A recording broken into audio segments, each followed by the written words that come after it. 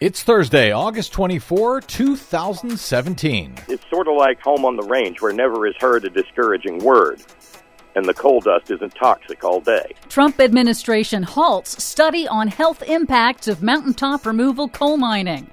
New Orleans still grappling with flood emergency as potential hurricane brews in the Gulf of Mexico.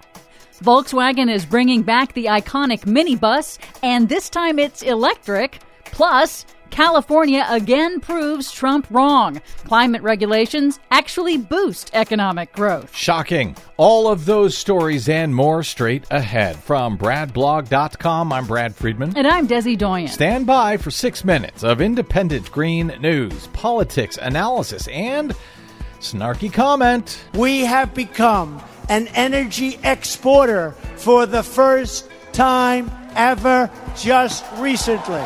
That's true. If by recently he means May of 2011. Thanks, Obama. This is your Green News Report.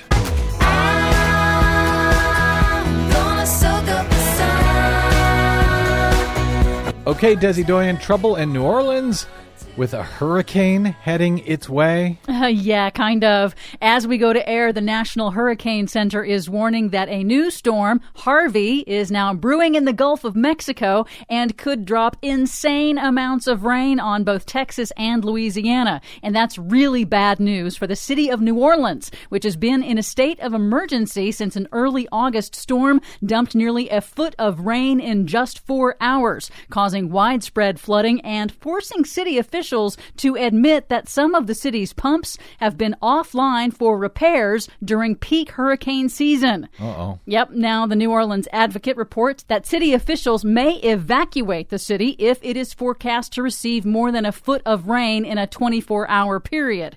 And by the way, next week is the 12th anniversary of Hurricane Katrina. Oh boy. Meanwhile, scientists are warning the administration's latest move may hurt more than help coal country. The Trump administration's Interior Department has ordered the National Academies of Sciences to stop work on a study of the health impacts of mountaintop removal coal mining. Mountaintop removal coal mining is exactly like it sounds. It's a method that literally blasts off the tops of mountains, dumping the debris into valleys and streams below where people live. Numerous previous studies have linked mountaintop removal in West Virginia to elevated rates of cancer, heart disease, and birth defects. So state officials requested a federal assessment.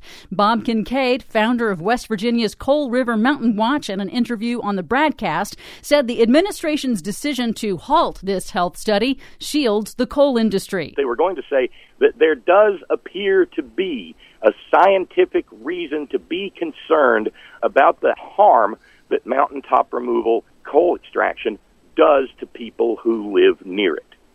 And that would have created a controversy and a storm that the coal industry could not have weathered. Weird. So Donald Trump's claims about how much he loves coal miners is actually not true, because this study might have found that coal mining was killing coal miners and their families. Go figure. And even worse than that, last week the Environmental Protection Agency announced that it will revoke an Obama-era rule that required operators of coal-fired power plants to limit toxic metals in their wastewater discharge.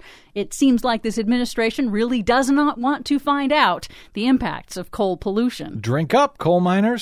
But some good news, California's state economy is booming, even as the state has rolled out a host of new regulations to curb carbon emissions and fight climate change. What? According to a new report, after implementation of California's landmark cap-and-trade law, statewide per capita emissions fell by 12%. And at the same time, the state's per capita GDP grew at double the national average. For every one fossil fuel job, the state now has 8 renewable energy jobs. And since the launch of Cap and Trade, California now leads the nation in the number of clean energy patents and is now the most energy productive economy in the world, meaning it uses the least amount of energy for every dollar of economic activity. So when Donald Trump told us in Phoenix that the Paris Climate Accord would kill jobs, California made him a liar yet again? Yes, it did. Not hard to do. Finally, it's official. German car maker Volkswagen, while trying to redeem itself after being caught cheating on pollution standards in the U.S. and Europe, announced this week it is bringing back its iconic Volkswagen minibus in 2022. Only this time, that minibus will be all electric. Cool. How about an electric bug? Where's that? Hopefully coming soon. Still waiting on you, Volkswagen. For much more on all of these stories and the many we couldn't get to today, check out our website at greennews.bradblog.com. Don't forget you can download our reports anytime via Stitcher, TuneIn, or iTunes. Find us, follow us, and share us worldwide on the Facebooks and the Twitters at Green News Report. I'm Brad Friedman. And I'm Desi Doyen. And this has been your Green News Report. Beep, beep, beep, beep, yeah. Beep, beep, beep.